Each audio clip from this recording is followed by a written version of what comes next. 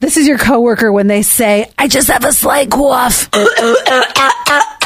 Did you hear the wheeze? If you listen close, you caught that gurgle. Yeah, I can't help but laugh at it. Oh my God, I'm such a terrible person. Well, now I'm beginning to wonder if Lydia has the flu because I got that message sent to me on the symptoms from the doctor going, if this is happening, then there's that. So who knows what's going on? What was it last week? Was it flu? No, it was, she just randomly threw up between schools. I don't get that. Or maybe that was the lead-in, and that was Monday, wasn't it? But this is the crazy thing about school, and everyone can relate to this. They're like giving us a cheese pizza at 9 a.m., and they're like, go play at the playground. What do you think is going to happen?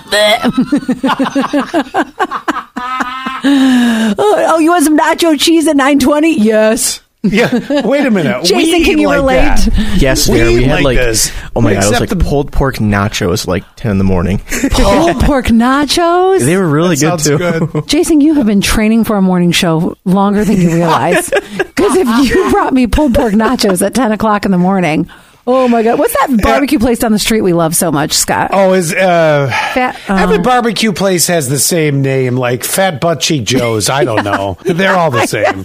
Smoking Fat Butt Cheek Joe's. Smoking Fat Butt Cheek Rogers. Yeah. Oh, it sounds like a good place for some burn ends for me. Yeah.